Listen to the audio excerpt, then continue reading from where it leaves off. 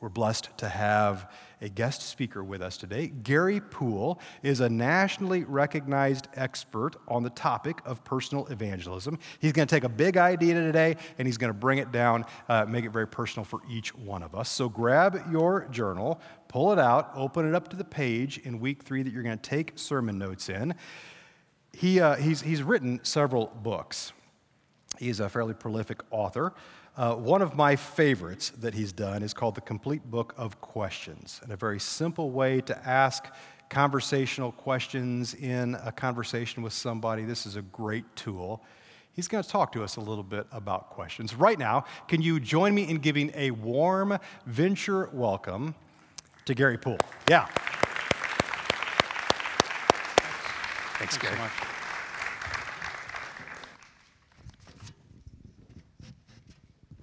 It's great to be here with you. I've been looking forward to this for some time. I've been working with Stan and Daniel and Evan on this evangelism initiative here at the church in this series. I watched the panel last week. If you haven't seen it, I encourage you to go online and watch the discussion with non-Christians. Very, very powerful.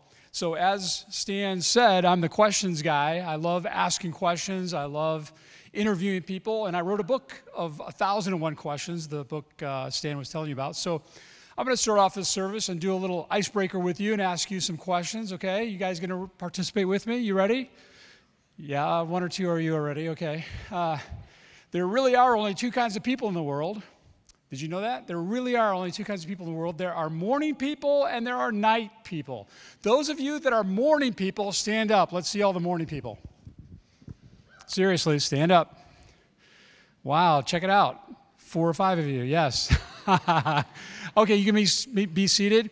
Notice I didn't ask the night people to stand up because you're not awake yet. There really are only 2 kinds of people in the world. There are extroverts and there are introverts. Those of you that are extroverts, stand up.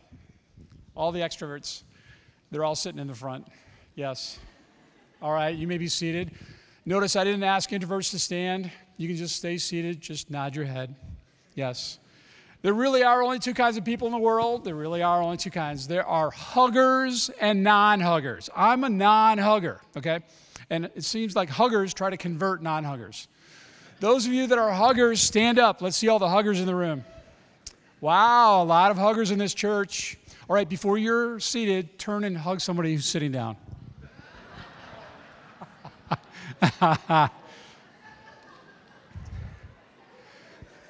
No hugging strangers, please. There really are only 2 kinds of people in the world. You ready for this? There are 2 kinds of people in the world. There are Indianapolis Colts fans and there's Kansas City Chiefs fans. Any Kansas City Chiefs fans in the world? What? What? How did you get in?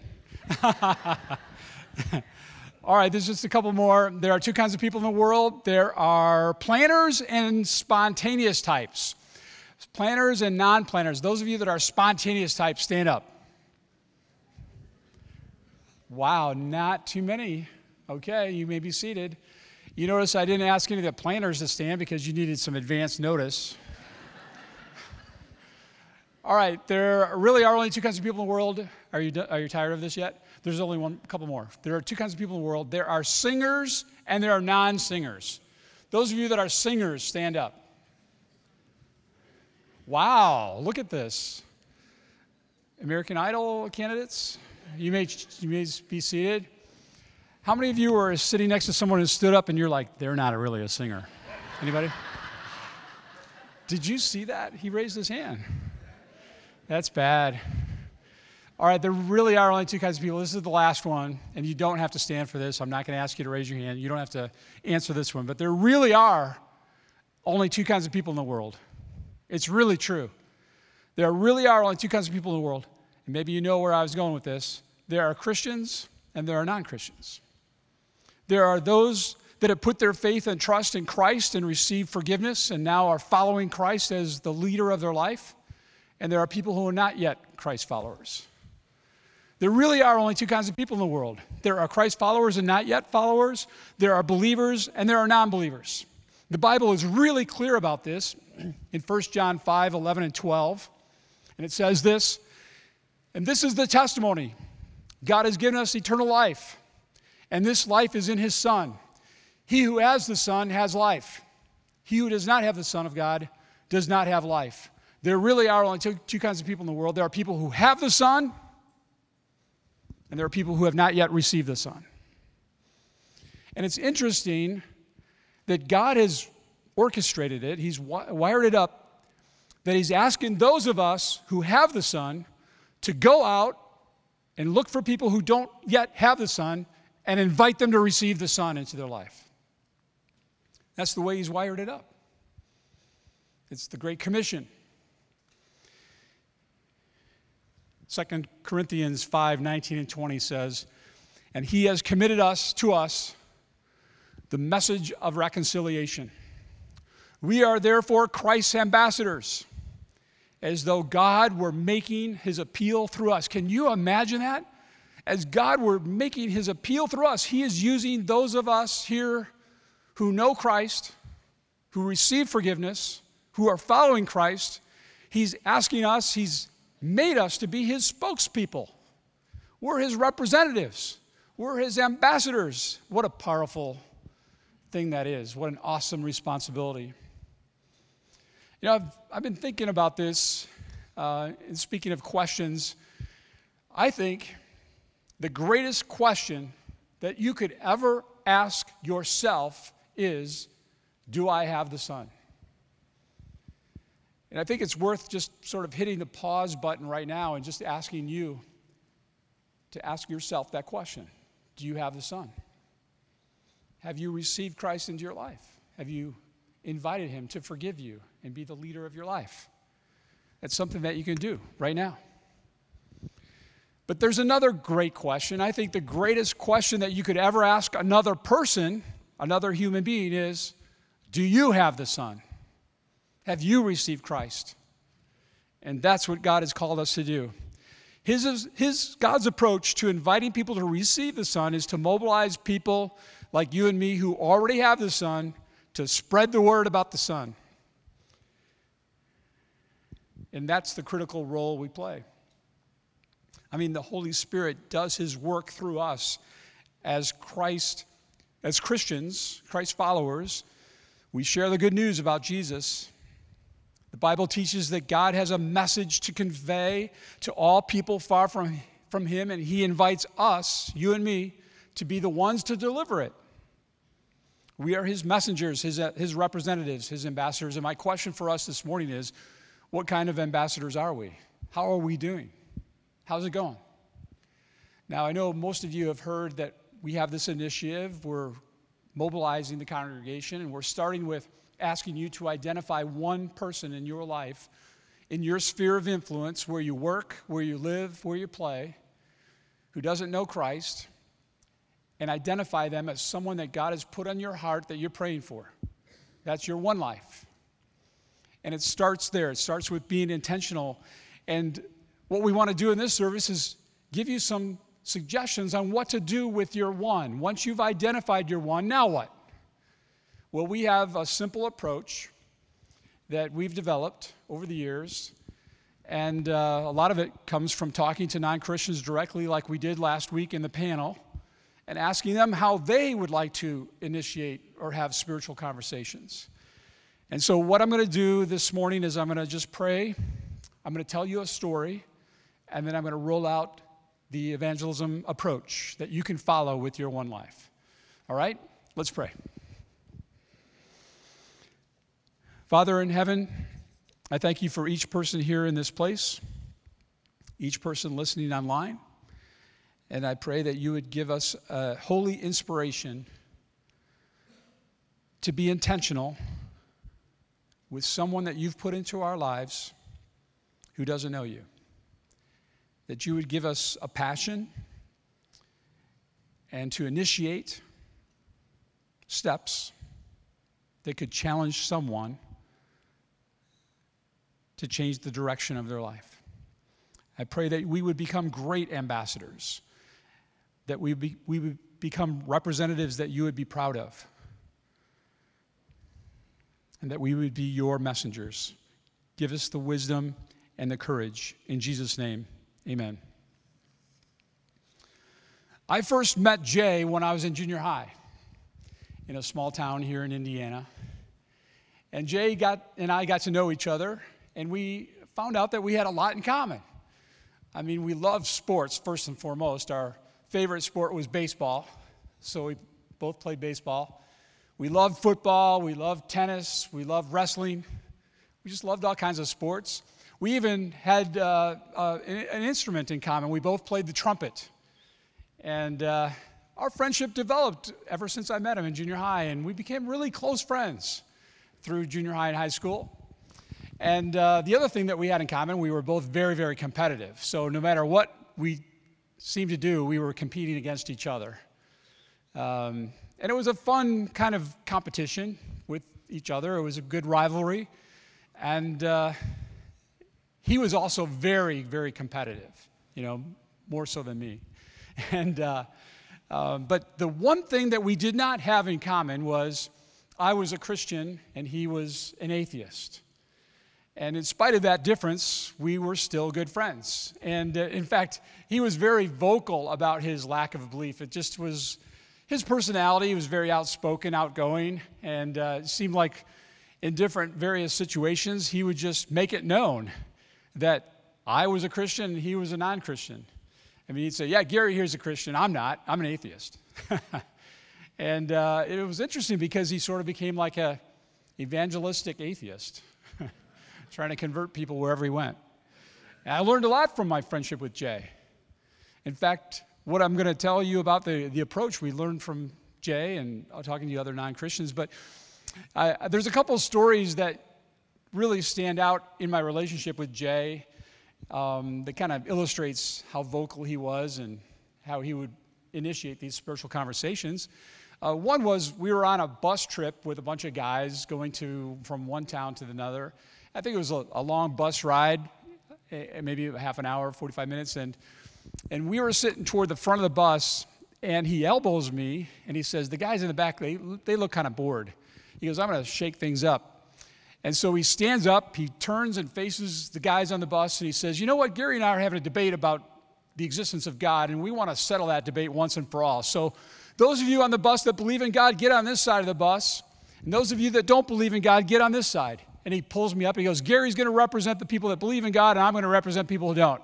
And we're going to settle this. And for the next half hour or so, we had this debate with the entire bus about the existence of God. I don't remember the points that were made or the arguments that were made, but I do remember that the conversation was pretty intense, and I do remember Jay initiated it. It was pretty powerful. It stood out in my mind. And then, our friendship progressed, and we were getting ready to graduate, and I'll never forget this one. It was our senior year in high school. It was really the final exam. The last exam before we were to graduate, the last day of class, and it's an advanced math class, and there's just a few people in the class, and the teacher wasn't in the room yet, and Jay goes to the front of the class, and he says, you know what, you guys, if we're going to pass and we're going to be able to graduate, we need some divine intervention. He says, oh, God, let's pray. Oh, God, I know you're not up there, but help us with this exam. Help us, God, help us. And the whole class laughed. And he came back and sat down right next to me. And I turned and looked at him and I said, that was a pretty good prayer for a guy who doesn't believe in God. And he looked right back at me in my eyes and he said, that's the first time I ever prayed. And I never forgot that. His first prayer was like a mock prayer, Well, we ended up passing that test and we graduated. And that summer we had our summer jobs, but then in the evenings we played tennis at the local park district there. And we'd play late into the night, and we played on a regular basis. And this is how it would usually go. We would play against each other. We would compete, have a fierce tennis match. Sometimes we'd bring some others and we'd play doubles, but we always are on the opposite sides. And then we'd play late into the night and walk across and shut the lights off, and then walk back across the gravel parking lot and sit on the hoods of our cars and just talk. We talked about high school. We talked about the future in college. We talked about our families. We talked about everything. But then this one night, he changed the conversation a little bit, and he said, I got a question for you now that I've got your attention. He said, now don't get any ideas. I'm not believing in God. But if there was a God, here's one thing that I can't figure out. Why would God allow evil and suffering in the world? It doesn't make sense. He's either not powerful enough to make a difference, to change things, or he's not loving enough that he doesn't care. Which is it? And I struggled with how I could answer that question. I tried the best I could.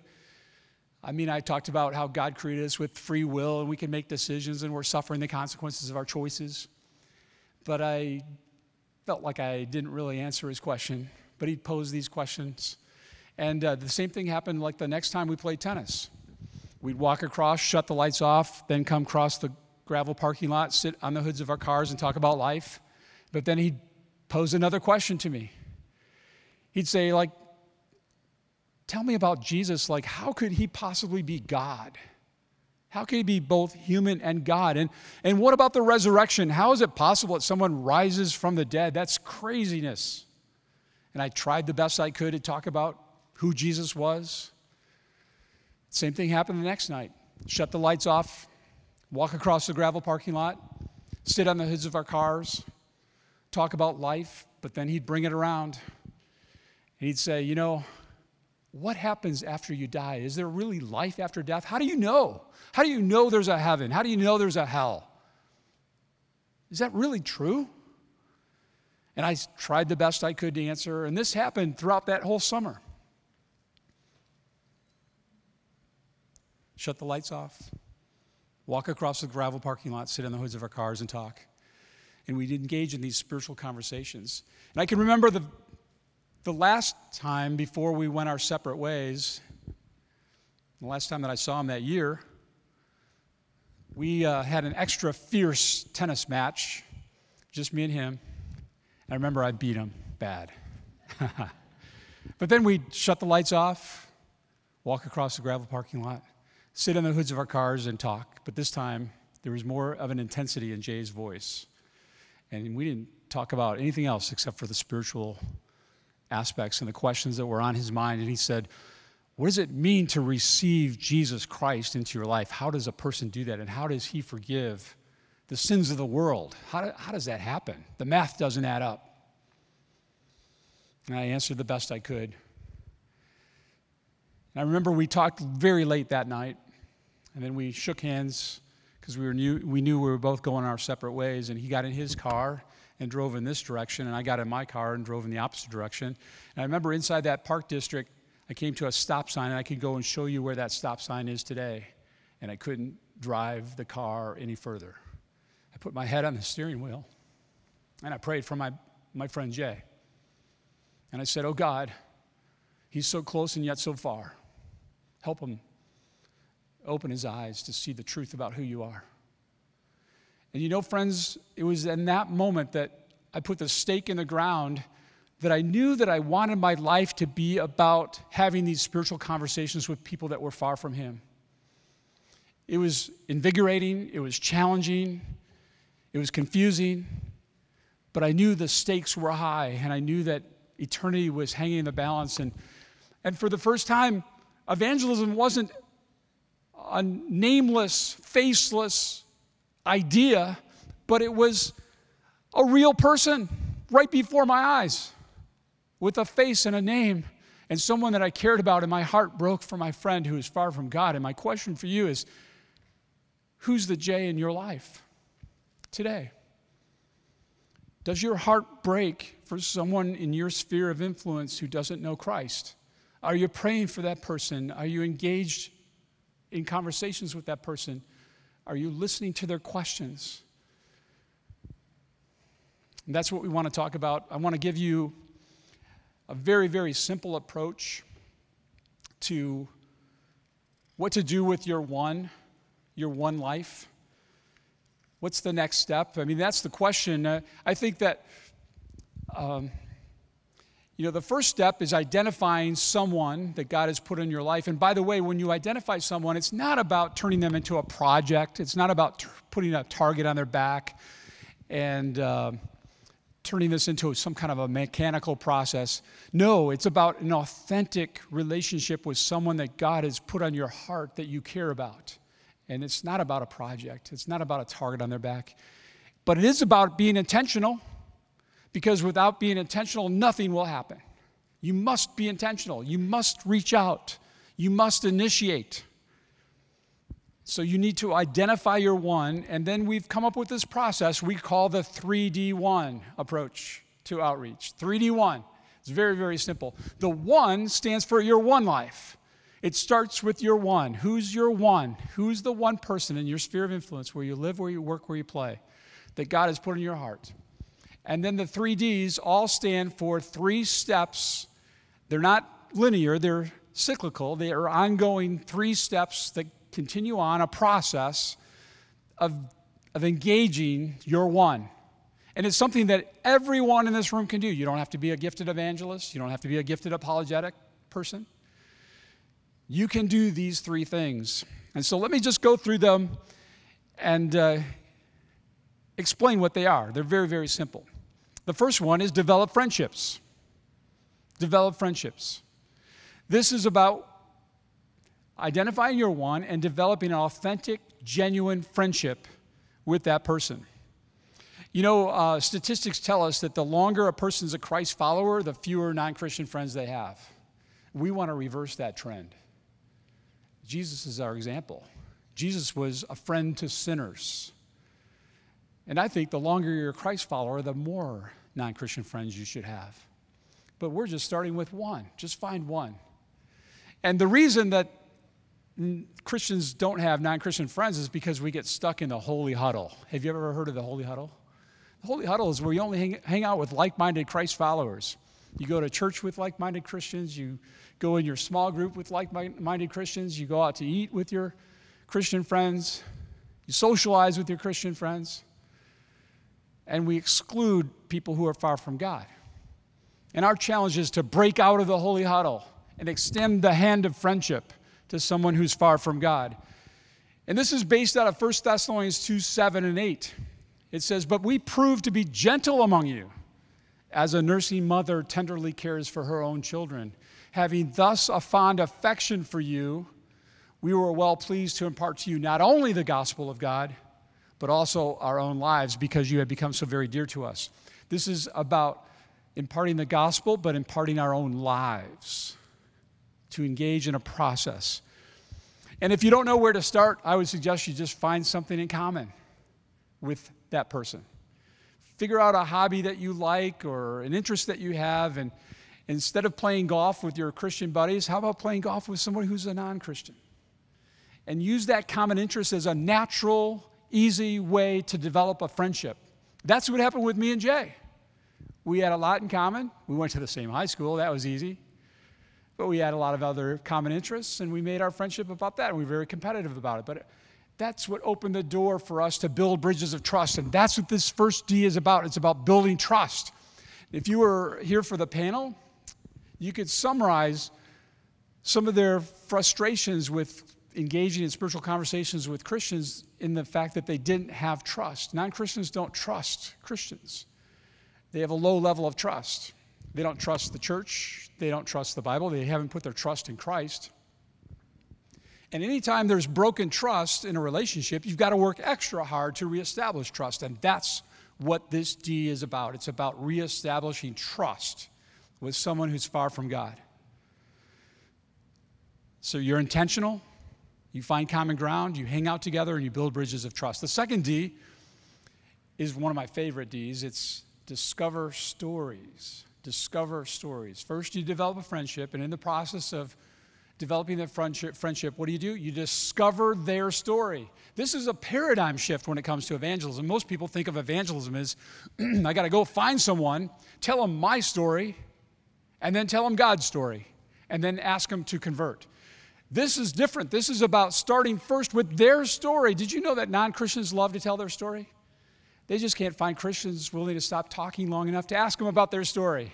And that's what we modeled up here on the stage with the panel of non-Christians. We asked them about their story, and they love to open up. And that's what this D is about. It's about discovering their story. It's based on Philippians 2:4. Each of you should look not only to your own interests, but also the interests of others. Display a genuine curiosity. I've been trying to figure out, how do you teach people to be curious? I'm not quite sure how you do that. It's like this innate thing that you're just curious about the other person. You're curious about their family of origin. You're curious about where they grew up and why they chose the career that they did, and about their family now and how things are going. And then you can ask them questions about their spiritual life and their spiritual journey. Just being curious. Did you grow up going to church? And why has that changed over the years? Did you grow up believing in God? And how has that changed? And what do you think about life after death? There's so many questions you can ask, genuinely wanting to hear what the other person has to say, because you're curious. You want to be able to connect. You want to be able to exercise empathy, and that's what this second D is all about. It's about asking questions and listening and seeking first to understand before seeking to be understood.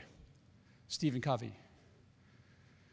To really understand and walk a mile in their shoes, to exercise empathy, understand them and meet them where they're at. Did you know that in most cases, non-Christians feel devalued in the evangelism process? They don't feel valued. They feel judged. They feel preached at, lectured to, handed a tract and viewed as a project. If you want to show someone that you really care, if you want them to feel valued, let them feel heard and understood. People long to be heard and understood. Ask questions. Listen. This is discover stories. And the third D is discern next step. Do you remember the first two Ds? Develop friendships, genuine, authentic friendship, discover stories, listen, ask questions, hear their story, and then based on their story, pray and ask God to give you wisdom as to what the best next step might be in your relationship with your one life. Colossians 4:5 says, be wise in the way you act toward outsiders. Make the most of every opportunity. This is about wisdom that we ask God to help us take the next step. I mean, I can just give you some ideas on what some next steps might be. You might pray and think, well, my best next step is just to hang out with my one life and develop the friendship. Just be with the person. The be with factor is so critical. Or you could pray and discern that the best next step is to listen to their story, to ask them about their story. You don't know their story, and they've never been able to share it. Take some time and ask them about their story. They'll love it. Or you could discern that the best next step you could do is pray. Pray for your one life. Ask your small group to pray for your one life. It's amazing how God can use us if we just invite him into the process. Or you could serve your one and based on their story, figure out a need that they have and serve them. Or how about being vulnerable about a need you have and let them serve you? You could pray and discern that the best next step is to be bold and extend an invitation to a Christian event or an invitation to a church service like we saw in the video earlier. Or you could pray and discern that this is the best next step is to articulate the gospel in a way that the person can understand. Are you prepared to articulate the gospel and explain it using illustrations where they can relate? In a few weeks, we're going to offer some training for you to take as a next step from this series. And we're going to go more in depth to identifying your one and developing a friendship with your one and discovering stories and discerning next steps. And we'll give you some tips and some ideas on how to articulate the gospel, how to explain it in a compelling way. This step is about influence, about spiritual influence. It's about the Great Commission. It's about engaging in the process with the person. And you know what I love about this? It's like I said, it's cyclical, it's ongoing. You ongoingly build the friendship. You ongoingly hear their story. You ongoingly discern next steps. It's not 1, 2, 3, check the boxes and you're done. It's investing your life. And what I love about it is it's really a way to engage in the process, but get out of the way to let the Holy Spirit do the work of conversion. Because none of us can convert anyone. Only God can do that. but we're just engaged in the process to let God do what he does through the work of the Holy Spirit. Well, those are the 3 Ds. And I'm encouraging you to live those out with your one life. Develop friendships, discover stories, discern next steps. Now, before we close, do you want to hear the rest of the story with my buddy Jay? Do you remember Jay? Do you remember who I'm talking about? The guy that I grew up with, and we had a lot in common. We played trumpet. And he'd lead these debates and these mock prayers. Well, Jay and I went our separate ways to 2 separate colleges. And I really hadn't heard much from him for like a couple of years. And then I get a phone call from him. And the phone call was a guess what phone call. Have you ever gotten a guess what phone call? If you get a guess what phone call, you'll never forget it. I can remember exactly where I was. I was at Indiana University in Bloomington, Indiana. I was in the Reed dorm of the Curry Wing on the 3rd floor in room 319. And I got this phone call. And he goes, "Hey, Gary, it's Jay." And I'm like, "Hey, Jay, what's going on, man? How's it going?" He goes, "Guess what?" I'm like, "What?" He goes, "You won't believe it. I came to this college, and I still had some of my spiritual questions, and I found some Christians that could actually answer my questions." And I made progress in my spiritual journey. I got to the point where I was convinced there's got to be a God. Look at the creation. The creation points to a creator. And I'm like, well, that's a good argument. I got to remember that one. And he said, I get to the point where I believe that the way to have a relationship with God is through his son, Jesus Christ. And I invited him to be the forgiver and leader of my life. And I'm telling you, I dropped the phone. I really did. I mean, I was like, what are you talking about? What? Is this Jay? Really? What? Tell me again. He started over. Guess what? I received Christ in my life. I'm a follower of Christ. And he said, I want to thank you. Thanks for being my friend, man. In spite of the fact that we had differences. Thanks for letting me ask my questions. I couldn't go anywhere else to ask my questions. Thanks for listening.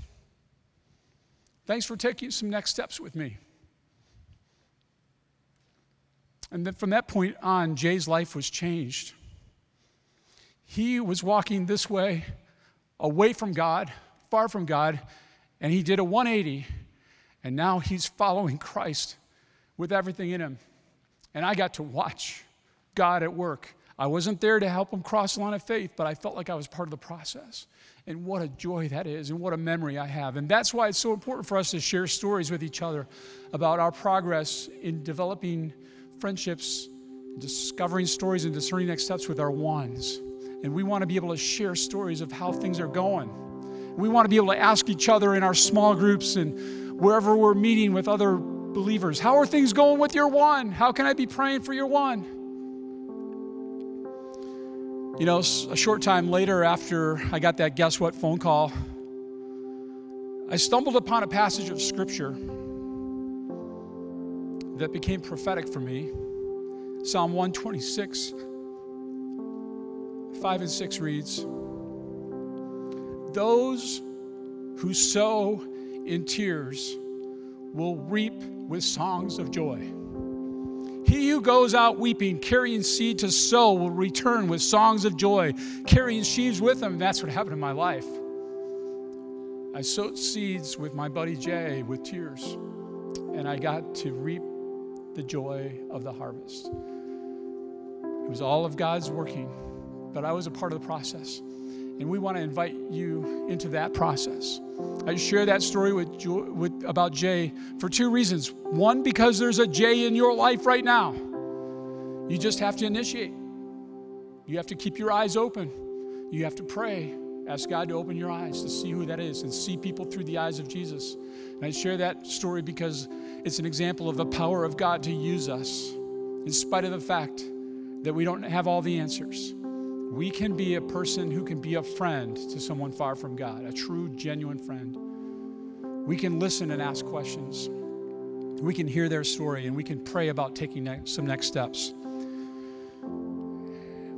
I do have to tell you, one more part of the story that moved me. I was working in a church up in the Chicago area several years later, and I got a knock on my office door. There was a pastor's conference going on, and he knocked on my door, and he says, "I've been looking for you. Are you Gary?" And I said, "Yeah." He said, "I want to shake your hand because I'm a friend of Jay's." And he said two things. One, I want to thank you for your friendship with Jay. I heard that you couldn't answer any of his questions, but, thanks for trying. But I want to shake your hand because your friend, Jay, led me to Christ. He said, I was in the marketplace and I was far from God, and Jay befriended me. He took time to ask me questions and listen and hear my story. He helped me take next steps in my spiritual journey. And he said, I'm so committed to following Christ that I quit my marketplace job. I went into seminary, and now I'm pastor of a church. It's the power of God using us in ways that we may never know until we get to heaven. And I want to cast that vision for you. And I want to invite you to surrender it all to Him and let Him use you as a vessel, as an instrument, and to be a messenger that God is proud of. Be a representative. Be His ambassador.